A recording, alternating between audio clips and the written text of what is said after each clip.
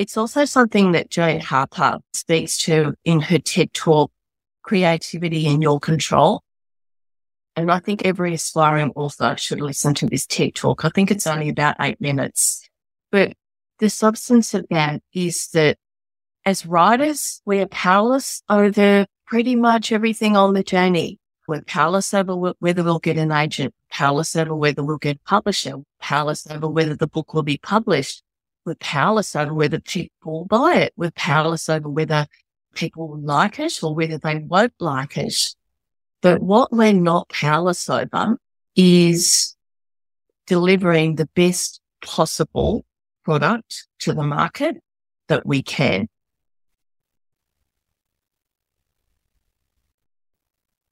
Welcome to Writes for Women, a podcast all about celebrating women's voices and supporting women writers. I'm Pamela Cook, women's fiction author, writing teacher, mentor and podcaster. Before beginning today's chat, I would like to acknowledge and pay my respects to the Dharawal people, the traditional custodians of the land on which this podcast is being recorded, along with the traditional owners of the land throughout Australia, and pay my respects to their elders, past, present, and a quick reminder that there could be strong language and adult concepts discussed in this podcast, so please be aware of this if you have children around. Let's relax on the convo couch and chat to this week's guest.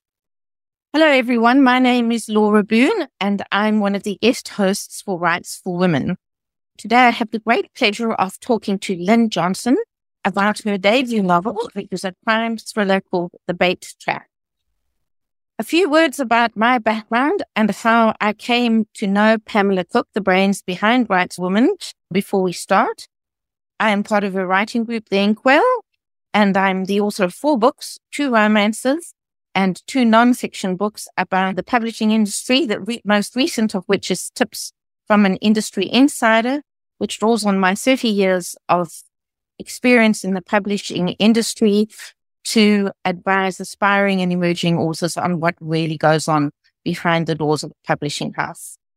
I'm also an editor, which is how I came to meet Lynne when she approached me to do a copy edit on The Bait Trap. At first reading, I was blown away by the insight from several of her characters into the nature of addiction, which is a strong sub-theme in her novel. I knew then that I wanted to interview her for Writes for Women. Lynne, welcome and congratulations. We're chatting on 4 December, which is the official release date for The Bait Trap, although I know the formal launch is not until next week on the 14th at Better Read Than Dead in Newtown. Thanks so much, Laura. It's so lovely to be here. And yes, it's very exciting to be here on my publication day. Yeah, it's fantastic. It doesn't always work out that well, the timing.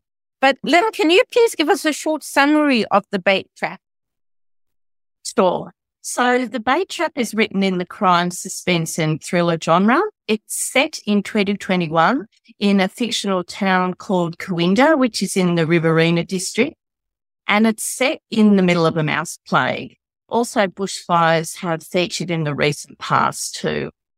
The locals of the town are deeply divided over a coal seam gas mine, and the Judd family secrets are simmering beneath the surface.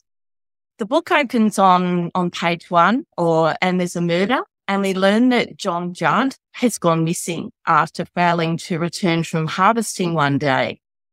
Judd he's a farmer, he's a much-loved husband, father, and he's a bit of a community icon. He's not too good to be true, but almost. Then the action switches to a rehab centre in Sydney, where Detective Zach Byrne has gone, ostensibly to address his alcoholism, but really to get his wife Jenny off his back. Jenny visits him in the rehab centre. She tells him that marriage is over. And then 2 days later, Byrne learns that his career has been put on ice as a result of a raid that went terribly wrong. He's then put on what you could describe as light duties when he's given the brief to go to Coimbra to find out what happened to John Judd. So Byrne rolls into town. He partners up with the local cop, Marco Bozic, who's a little bit too relaxed and trusting for Byrne.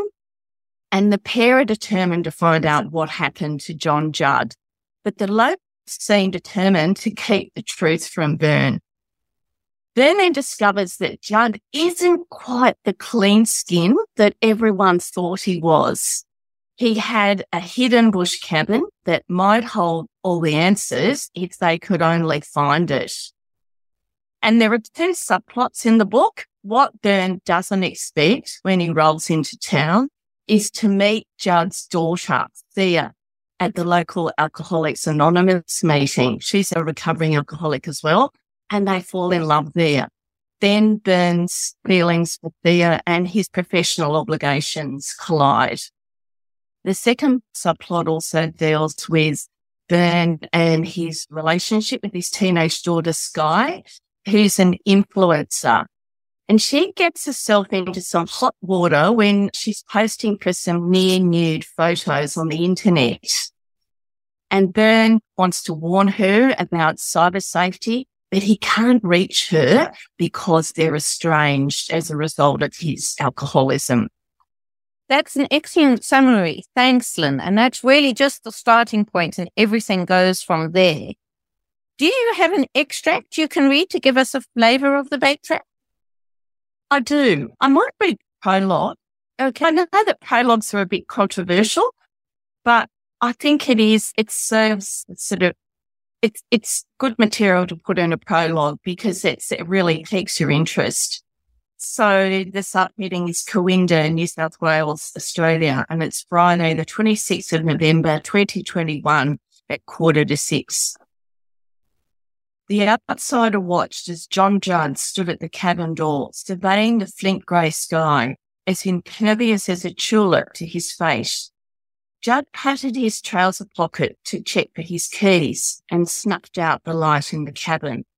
A languorous smoke trail crept into his nostrils. Judd's footsteps were getting louder and louder. Rising in sympathy with the footsteps was his humming. As he trudged over the scar on the landscape, Judd's steps skimmed the top of the leaf litter. There was another set of steps, lighter, like hesitant pats on the forearm of a stranger. He was so taut, so focused on Judd in the half-beat before his arrival, he thought he'd combust. Judd's profile was level with the trunk that was his cover. This secret turtleneck jumper and geeky spec-wearing phony needed to be taken out once and for all. Thwack! His baton came down heavily at the base of Judd's neck. He heard the throaty bark of a dog. "What the?" Judd said. His hands were black spidery cutouts as he reached blindly into the night. Oomph! It was like pounding meat with a mallet. Judd's legs bowed gracefully like he did at Mass, his face planted in the leaves. The outsider swung again. Another dull thud on Judd. His mobile went skidding across the parched earth. He sunk his boot into the dog's bird-like ribs. When he'd entered the forest only an hour earlier, ancient ironbark trees had sagged and groaned. Ribbed trunks had stood proud, cloaked in a sinister shawl of mist. Now evening was falling, and lumpen storm clouds were amassing overhead. The wolf call of a barking owl echoed through the night air like a warning siren, and a cacophony of bird life shot up as if someone had fired a gun. Later he waited until he heard the feral pigs squealing, then moved aside. Their rotund bodies panic-rammed each other for the prize of fresh meat. The fading light was no impediment. Their quivering snouts guided them to their second dinner. The larger ones greedily barred the weaker ones from partaking in their fair share. Virtually all that was left were the bones. Liquid pooled on scorched ochre like a rich claret on a raw linen carpet. Tails twitching, the pigs bore witness as the remains were doused with petrol. The lighter clicked and flames danced in the night air. But would the heat be fierce enough to erase all traces of him? Such a chilling beginning to the novel, Lynne. And get goosebumps just hearing it again. So yes, we're going to have to find out who the mysterious outsider is and why he picked on poor John Judd. Or maybe not poor John Judd. We'll find out. So we're going to talk about the bait trap in some detail, but first I'd like to backtrack a little bit. I'm always fascinated by authors' origin stories. Were you a reader or a writer first? And what led you to deciding to write your first book? I always loved stories. I was the child who spent my lunch hours in the library, who always got to school early so I could go to the library. I was obsessed as a child with books like Little Women and Little House on the Prairie, anything with little in it, basically. And then later in life, I became obsessed with Jane Austen and the Brontes and Dickens. But when I left school, I didn't think that being a writer was a thing. There was certainly no creative writing degrees, and I had this stereotypical notion that writers were people who eked out an existence in a garret. So I chose law, and I found my natural resting place as a copyright lawyer, which is the closest thing I could find to being a writer without being a writer. But I was always drawn to the storytelling aspect of law. So I linger far too long over witnesses' affidavits, particularly the front end of the affidavit, trying to work out what witnesses' stories were in their evidence. And I just loved interviewing the witnesses. I'd say, so the day you walked into the opponent's office, you sat down, what was in the background in his office? Oh, okay, a roll of binders. Interesting. And what was on the spine of the binders? Potential income streams. Good. Okay, so ways to gouge money out of your company. And I would just be titillated by details like that. I've always eavesdropped on conversations, and I put those conversations in the notes section of my phone. I've always been a keen observer of behaviour in conferences, in court, in cafes, on buses. I spent a bit of last week listening to the Bruce Lynne and Channel 10 network hearing in the federal court in Sydney, which is being live streamed on YouTube. And it really is a study in human behaviour.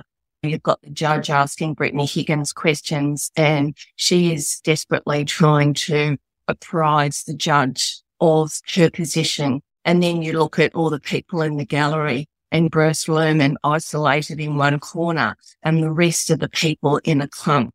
And I just love observing like gatherings of people. It's an awful characteristic, I think, that we like to eavesdrop on conversations and observe people.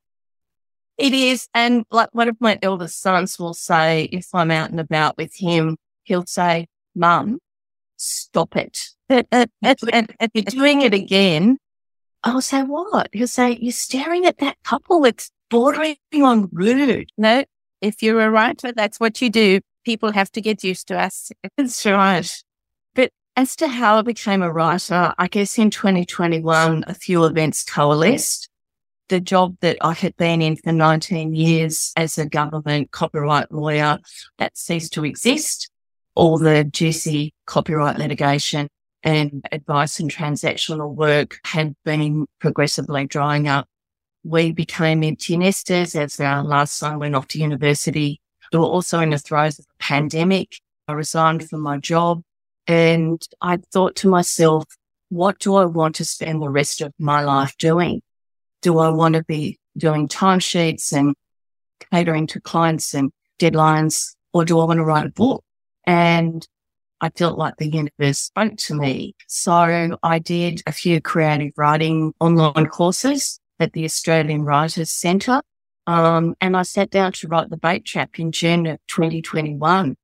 Wow, that's amazing. It's really quite a short period from to publications. I have to say, I'm very impressed. Thank you. I'm curious about what made you choose the crime genre, because obviously crime wasn't always your go-to reading material from what you've talked about. So have you become a crime reader in recent years, or are you more of just a crime writer? I read widely across genres. I read a lot of literary fiction, crime, and contemporary women's fiction. I love crime. I love listening to confessions of psychopaths like Jeffrey Dahmer. I love listening to true crime like Gary Jubilee's I Catch Killers. I love watching police procedurals like Broadchurch. I love Outback Noir, Scandi Noir, anything noir. So I guess I found my natural resting place in crime fiction. But what struck me was that a lot of detective fiction had different iterations of the alcoholic detective, like Sam Spade in Maltese Falcon and Stephen Villani in Truth. And then there's all those cop shows in the 60s and 70s that I was glued to. But I couldn't find a story that authentically portrayed an alcoholic detective in recovery who had faced his alcoholism, swallowed huge chunks of truth, forgiveness, and been redeemed and experienced freedom as a result of that forgiveness. So I thought I'd write one. I thought I'd create an anti-alpha male detective. And so I did in Zach Byrne. That's fantastic. And I think you're right. The alcoholic detective is almost an overused trope in crime fiction, although it makes perfect sense to me that somebody who faced so much horror on a daily basis would need some kind of crutch or find it very easy to come to depend on some kind of a crutch. So let's examine that a little bit further. So what was your inspiration, perhaps your personal inspiration, for making Zach Byrne a recovering alcoholic and for also making Thea Judd a recovering alcoholic? They're in different parts of their journeys, but I'd really like to know what inspired it and what you'd like readers to take away from that. I think that almost everyone's life in Australia has been touched by people who drank too much. Alcohol is a major cause of illness and death in Australia. I do a lot of work now in correctional facilities, and alcoholism and other addictions are certainly a significant factor in people reoffending and returning to prison. And I guess for me, when I'm writing, character always comes first, and then character informs and shapes the plot. So I started very much with the two protagonists, Zach Byrne, the alcoholic detective, and his love interest, Thea Judd, who's the boozy lawyer. And I started with those two characters, and in a sense, their journey is a conversation with myself about what it means to be an active alcoholic and then a recovering alcoholic in Australia, and how Australians interact with alcoholics. But I thought that a book dealing with the R word, recovery, would be a hard sell. But if it's screamed crime thriller, I thought that readers might give it a go. And what better place than crime fiction to explore what it means to be alcoholic? Because as you said before, Laura, it's littered with the trope of the heavy drinking detective. And it's nothing new about using commercial fiction as a vehicle to examine societal issues. No one does this better than Jane Austen, who's my idol. And she explored family dysfunction and wealth and social class and things not being quite what they seem. And of course, Pride and Prejudice through popular fiction of her day. When you read her books, readers are very rarely ever told what clothes her characters are wearing or what furniture they're sitting on, unless she herself is making a statement about their social class or character. Yes, and there is that amazing scene in The Bait Trap where Byrne first goes into the local pub and he's asked what he wants to drink. And there are not a lot of people in there, but when he asks for something soft, it's like that sort of classic situation where you can hear a pin drop and then everybody's got something to say about it. My dad told me you should never trust a man who doesn't drink, and all those kind of societal stereotypes we have, when in actual fact, probably, realistically, it would be better to trust someone who didn't drink and not trust someone who does drink. Exactly. And it's a case of, in Australia, you're damned if you do drink and you're damned if you don't. Yes. Because that scene where Byrne walks into the pub and he asks for something soft to drink, that actually happened to me when I first gave up drinking. The struggles of Byrne and Thea are very much influenced by my own struggles with alcoholism. And I remember in early days of sobriety, I was out with my colleagues and we were celebrating the end of a very big piece of litigation that had gone on for over 10 years. And we were at lunch and people said, "Oh, Lynne, what are you having to drink?" And I said, "I don't drink." And the place was pin drop quiet. And they said, "No, hang on a minute." All conversations ceased. They said, "Now we really need to know why you're not drinking." And I have a variety of responses to suit the situation. But I just said, "Look, there's a lot of alcoholics in my family tree. You shake the tree and a lot of them fall out. And I've just made the decision not to." And it was, I don't know how many times I've been told, "You can't trust the person who doesn't drink." It's amazing. We wouldn't have that, or don't have that response to someone who says, "Oh, I don't drink tea." Nobody says, "Why not? Don't you like it?" Or, "I don't watch tennis. It's boring." That's just okay. That's a personal choice. But alcohol and attitudes to it are really wrapped up so tight, I think, particularly in Anglo-Western culture. I remember Marion Tees telling a story about her recovery when she stopped drinking and she went out with a friend and the friend said, "Now, what are you going to have to drink?" And Marion said, "No, I don't drink anymore. It will literally kill me." And her friend said, "Yes, but surely a glass of wine would be okay," as if there's no alcohol in wine. And it's funny on the one hand, but on the other, it's really tragic because it makes it so hard for people to stop drinking if alcohol is bad for them. Yes, that's exactly right. The consumption of alcohol is so ingrained in the Australian psyche. Our diggers were given alcohol in the trenches in World War I. And as soon as our kids turn 18, they're taken to the pub because it's a rite of passage. And during the pandemic, social media was awash with people celebrating the end of the day and working from home or homeschooling with a quick picture of their glass of wine. And that's okay for people who can control their drinking, but I never could. So in a sense, I feel like I didn't so much create this book. It was there for me to unravel and discover, because I think it's a conversation that Australia really needs to have about alcoholism and Australians' relationship with alcoholism. And I'm just hoping it will go some way to destigmatise alcoholics in recovery and also those who choose not to drink. One of the things I liked about the bait trap was that it can be stereotypical, despite having the heavy drinking detectives, to also have the criminals in the story to have their actions informed by various forms of addiction or abuse.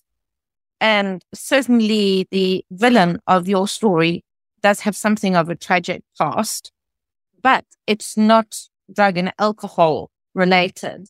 And I thought that was interesting and a good point to make. Yes, I did a lot of research on the making of Murderer, and without giving away too many spoilers, what is it that leads someone to dismember body, to cut someone up? And they're obviously psychopaths who do that, but there's the organised sort of psychopaths and then there's the disorganised. So it's very much bifurcated. And a lot of psychopaths live amongst us. They're functioning members of our society. Often they're CEOs of companies. You're sitting next to them on the bus. They hold down jobs. They have driver's licenses. They command huge sums of money. But in terms of people who dismember bodies, there's always a background of trauma that have enraged them so much that they need to go the extra mile and not just kill someone, but cut them up. And that concept of going overboard is called overkill, in terms of psychopathy. Right. So, I really love the researching part of the book, particularly what it is that makes a murderer. Maybe that's a good time to talk about research. So you've talked about a lot of the research you've done into human psychology and how that impacts us. But a crime novel requires a knowledge of modern policing. And I really got a nice feel for that through the writing of The Bait Trap. Even though it's a small rural investigation, as time requires, Byrne brings in a forensics expert. He brings in someone that's a technical fundy and can decipher computers that have been deleted and all sorts of things. And I wondered what it was or how you researched that, even to the point of understanding internal resources they have like IOSC and Mobipol and so on. Yeah. I use the skills that I had as a lawyer and I use them in the writing of this book. So in the same way that if you were, say, running a piece of litigation, you would find the subject matter experts that you needed to give the case the best possible chance of success. For example, you'll get an economist to advise your client how much they could hope to get in damages or account of profits. You would retain a barrister to present your case in the best possible light to the judge. So in the same way, I found someone to advise me on the police procedural aspects of the book. I actually found her on the Australian Writers Centre Creative Writing Graduates Facebook page. Her name's Melanie Cage, and she's a gutsy, big-hearted former sergeant, police prosecutor and crime scene officer. And when I met with her for the first time, I went with a list of questions and my manuscript, and we sat down and I asked her all the questions.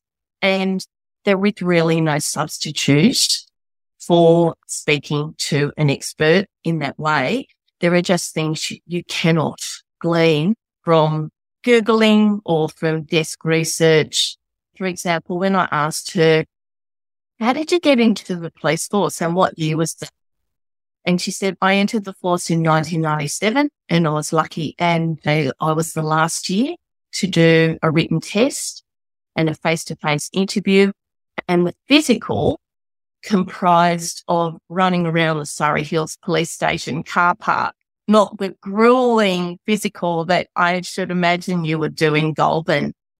And those sort of details are what Al Alvarez calls specificity. Yes. And I think Kate Forsyth also discusses specificity a lot. And that goes to the author's voice. And it's the minutest details that make the reader have an intense experience.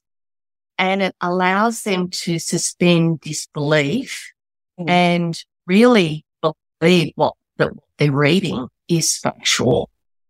Lynne, let's talk about storytelling. I know because we've spoken about it before that you believe we all have a view of our lives, a narrative that we tell ourselves. And certainly this is something that drives the actions of Zach and Sia in their story. Do you think that narrative changes for someone who is an alcoholic or an addict from when they're in addiction and when they go into recovery? I do.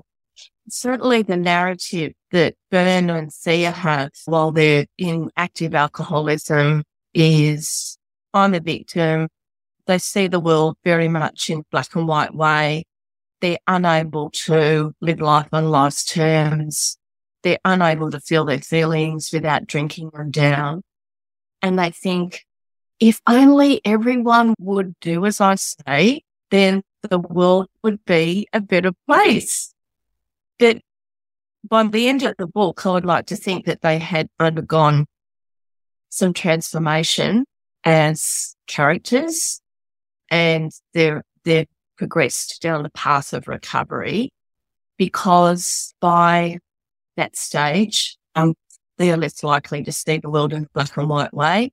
They are able to feel their feelings without drinking them down and using other maladaptive tools. They're able to hold on to life with an open hand and live life on life's terms. And they also accept that not only were they powerless over their alcoholism, but they're powerless over pretty much everything else in their lives. And certainly for me in recovery, accepting powerlessness was a really big thing. I had to accept that I'm pretty much powerless over most things in my life.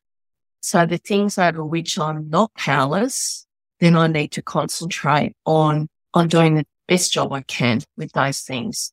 And this is something that's really pertinent to writing a book, this issue of powerlessness. And it's also something that Jane Harper speaks to in her TED Talk, Creativity in Your Control. And I think every aspiring author should listen to this TED Talk. I think it's only about 8 minutes. But the substance of that is that as writers, we are powerless over pretty much everything on the journey. We're powerless over whether we'll get an agent, powerless over whether we'll get a publisher, powerless over whether the book will be published. We're powerless over whether people will buy it. We're powerless over whether people will like it or whether they won't like it. But what we're not powerless over is delivering the best possible product to the market that we can. And for me, that looks having the technical skills, reading the craft books, doing the online courses, engaging the relevant subject matter experts that you need, like the police officer, the experts on agronomist issues, guns, IT, spyware. We're not powerless over that. We can inform ourselves in that respect. We're not powerless over getting the book properly edited. We're not powerless over having an enticing cover. So for me, I concentrated on delivering the best possible work product that I could to the market and not thinking about whether it will be a New York Times bestseller, whether there'll be movie rights, all those other things, because that's not helpful. We're powerless over those things. That is such a remarkably important message. And it reminded me that you certainly had control over who you chose to do the cover, and it's come out amazingly well. I'm sorry, but people do judge a book by its cover. I always think one of the most hilarious sayings, don't judge a book by its cover, because that's the first thing you do, right? That cover was designed by Luke Crosby from Blue Cork, and I could not love it more. But again, I briefed him in quite a specific way. I said I wanted a bush cabin, I wanted canola, and I wanted mice, and I didn't want cute mice like they appear in Bay. I wanted nasty-looking mice. And I can honestly say he delivered on all of those aspects.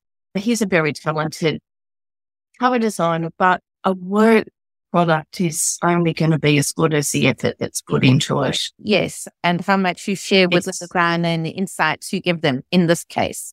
And again, that comes down to what is within your power and what isn't. That's, I think, a message that all writers can benefit from being reminded about, because it is such an uncertain journey. And perhaps we'll talk a little bit about your writing process. We've mentioned it briefly that it's been about 2 years that you've been working on it. And let's perhaps talk about when you decided to self-publish, or why you decided to self-publish. So I pitched to all the relevant publishers in Australia, and I also pitched to a few in the UK and a few in the US. I was not successful. I made it to the commissioning editor twice. The first time I was on the lounge in my day pajamas with the Maggie Beard salted caramel ice cream for a few days.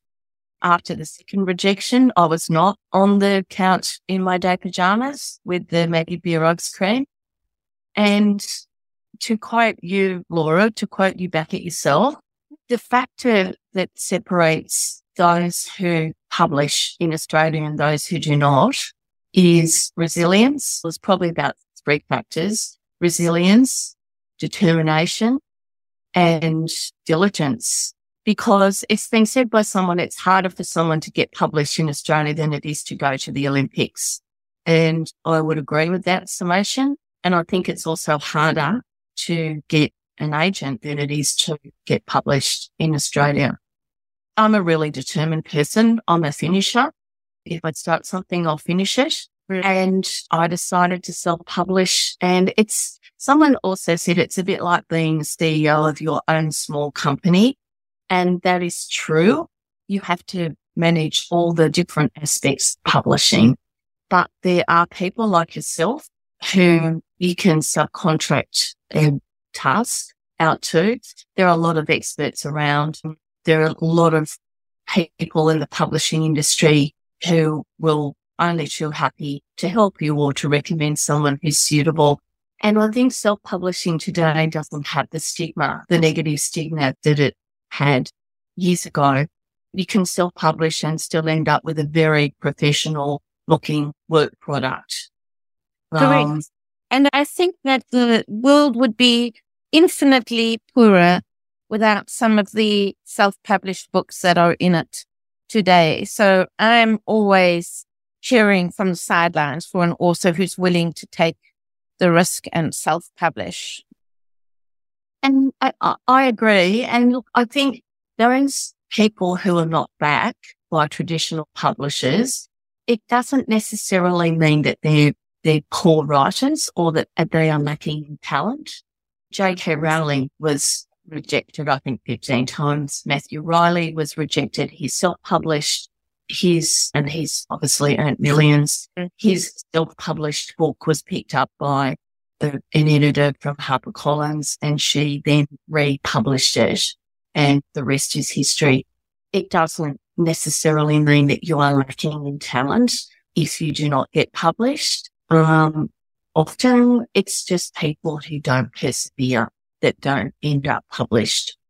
I think that's really true. And it's more likely to be, or many times it can be, a case of bad timing. You may be rejected by a publishing house because they've done something similar recently. Or you may be rejected because your story is a little bit controversial and makes the publishing team uncomfortable and they're not sure how it's going to go down with the public. There's thousands of reasons why you could be rejected, and none of them mean that your book is not actually publishable. It just means that it didn't work for that particular team of people. That's exactly right. And I got a knockback from one of the traditional publishers because they said, no, we've got a crime book coming out this year and next year we don't need any more crime. Okay. And that's a very small window, right? One crime book a year. So, yeah. Yes. And I also, I listened to Shankari Chandran talk at the Blue Mountains Writers Festival, and I heard about her path to publication. And I think the book, her most recent book, Chai Time in Cinema Gardens, which just won the Miles Franklin, that was her 4th manuscript. And certainly the second one, which was Barrier, she only got that published after rewriting the protagonist and making him have white skin. And look where she is now. Yes. It's fantastic. It is a great story. And it's a reminder that as tough as things can be for you, there's probably somebody out there who's facing even bigger challenges and not giving up on it. That's right. To talk a little bit more about the process, I know that you have a writing group. How did they help you on your journey? I can honestly say the 2 best things I did on my journey was A, to do online courses, and B, to join a writing group. I joined a writing group just after I'd finished my first draft, and I circulated the first draft to my writing group, and the feedback I got from them. They, on many occasions, they have saved me from myself when I needed to be saved. All four of them have different strengths. Mary is a real gun on craft, and she's very good at structure, at plot holes, at point of view. For example, in my prologue, I had it dark, and she said, "It's 7:15. It's not dark at 7:15 in the Riverina. What are you doing?" And just things like that. She also had me sending Byrne back to the scene of his trauma unsupported. And she said, "I don't think that's right. You really need to have a trauma specialist looked at that." And it turned out that would not be a sensible course of action. Veronica is very good at character and relationships. She spotted, I don't have daughters, I have 3 sons, and she spotted things that weren't right in the relationship between Byrne and his daughter. She said, she arrives in town, Lynne, and then he leaves her to her own devices for 3 days with I can't say anymore because I don't want to any spoilers. So then I had to go and rewrite that section of the manuscript to have him supervising what she was doing with herself whilst in the country town. One of the other members of our group is an editor. She's very good at casting an eagle eye over the manuscript. And the 4th one is very good at big picture. And she said to me, "Lynne, you make a promise to the reader in your first book." She said, "I note that all the ends are tied up very neatly in this book. So that means that readers will be expecting in your second book to have a similar neat ending. Is that the promise that you really want to make?" And yeah, that is, I needed to be told all of those things. And the feedback is given in a very respectful and constructive way. And if it is, then that's exactly how feedback should be given. It is. And it's invaluable to have a group like that who can give you an outsider's perspective on what you've done, because as writers, we get so close to what we're doing. We think we've covered all the holes and everything, and we know what we expect to be there. So sometimes we can't see it when we've actually just missed it. And then on that sort of same journey, I know that you mentioned that you shared with your writing group the copy edits that I did with you, and that everybody used that as a learning experience. I was wondering if you could share perhaps some of the things you learned from that, or that other people learned from that. Yes, of course. Another good thing about being in a writing group is that you get to share your knowledge. So I did share your report on the copy edit for my book with my writing group, and they learned a lot from that report. So I just honed in on 3 major things that they took away from your report. The first one was, I didn't realize, but readers imprint on the first good character in a crime novel. Now, after the prologue, the first good character that I introduced was not Byrne, was not the protagonist. It was his outsider, Bozic. So what I had to do was bring the scene where Byrne is in the rehab centre. As you suggested, I made that chapter 1. And then all the preceding material relating to Bozic investigating the disappearance, I relocated and wove that in to subsequent chapters, and that flowed a lot better. I also had huge slabs backstory, like 2 chapters were just all backstory. And as you quite rightly pointed out, it slowed down the pacing of the book. So when I fragmented that, relocated it, and I wove it into the rest of the book. And fortunately, one of the characters in my book is the town gossip. Yes. And can I just say it's very useful having the device of the town gossip, because if you don't know how to get in backstory, you just have the town gossip telling another character what the backstory is. That's great. I love that. Yes. And the third thing was, and I wasn't aware of this, that a lot of the book was written in the passive voice. So object, verb, subject. An example of that was there was a gurgling sound instead of he heard a gurgling sound. And passive voice is not wrong, but it's strongly associated with academic writing, which is probably, why a lot of the book was written in the passive voice, because I was used to writing legal advices. But it's a lot wordier than the active voice. It slows down pacing, and it also denies personal culpability. So it doesn't allow you to make that point of view character as blameworthy or as dropped into the action. I think you rewrote a lot of the material that was in the passive voice, and it looked a whole lot better. There were lots of other observations, but I don't have time to go into them all. That's lovely feedback to hear. And it's really nice from an editor's perspective when somebody really takes on board what you're saying. And I do know I gave you quite a few examples, but you rewrote a lot of it yourself. What's next on your writing agenda, Lynne? Can you talk about it? Sure. So as I've touched on, legal cases are a very rich source of material for authors. The plot from the Bait Trap was derived from a British case, and the plot for my second book has been inspired by the Melissa Caddick saga that has a lot of Sydney grit, and it relates to a Ponzi scheme operator who defrauds a group of investors, a lot of whom are family and friends, and disappears after being raided by the corporate regulator.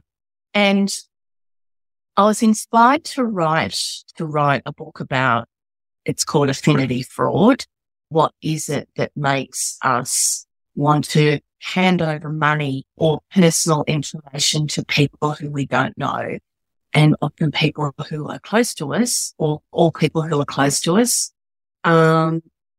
And that idea was spawned from a weekend away I had with my uni friends. We were celebrating 30 years post-uni, and I fessed up and said I had recently fallen prey to the WhatsApp scam, where a person impersonating my son bailed me to hand over my credit card details.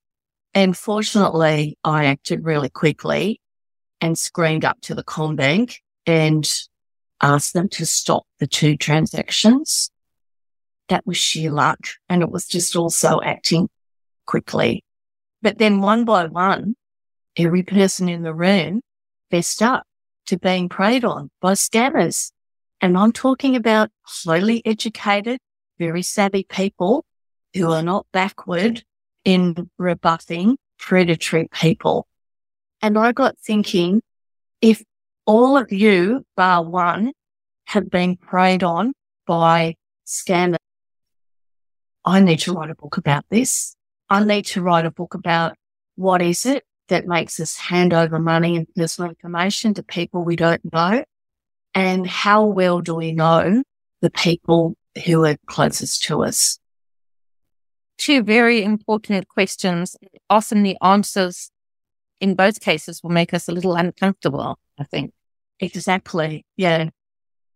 Lynne, thank you very much. It's been a great chat. Can you tell readers where they can find you in the online world? Sure. So you can find me on my website at lynnejohnsonauthor.com, or on socials. You can find me on Instagram at Lynne_Johnson_author, and also at Facebook at Lynne Johnson-author. Wonderful. Congratulations again on finishing and publishing your first novel. It's really thought-provoking and an insightful look into Australian culture. I'm sure it's going to be very well received and possibly a little bit controversial, which is always a good thing.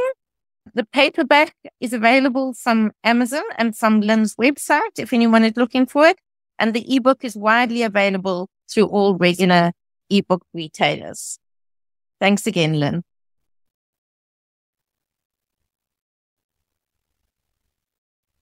Thanks for listening to Rights for Women. I hope you've enjoyed my chat with this week's guest. If you did, I'd love it if you could add a quick rating or review wherever you get your podcasts, so others can more easily find the episodes.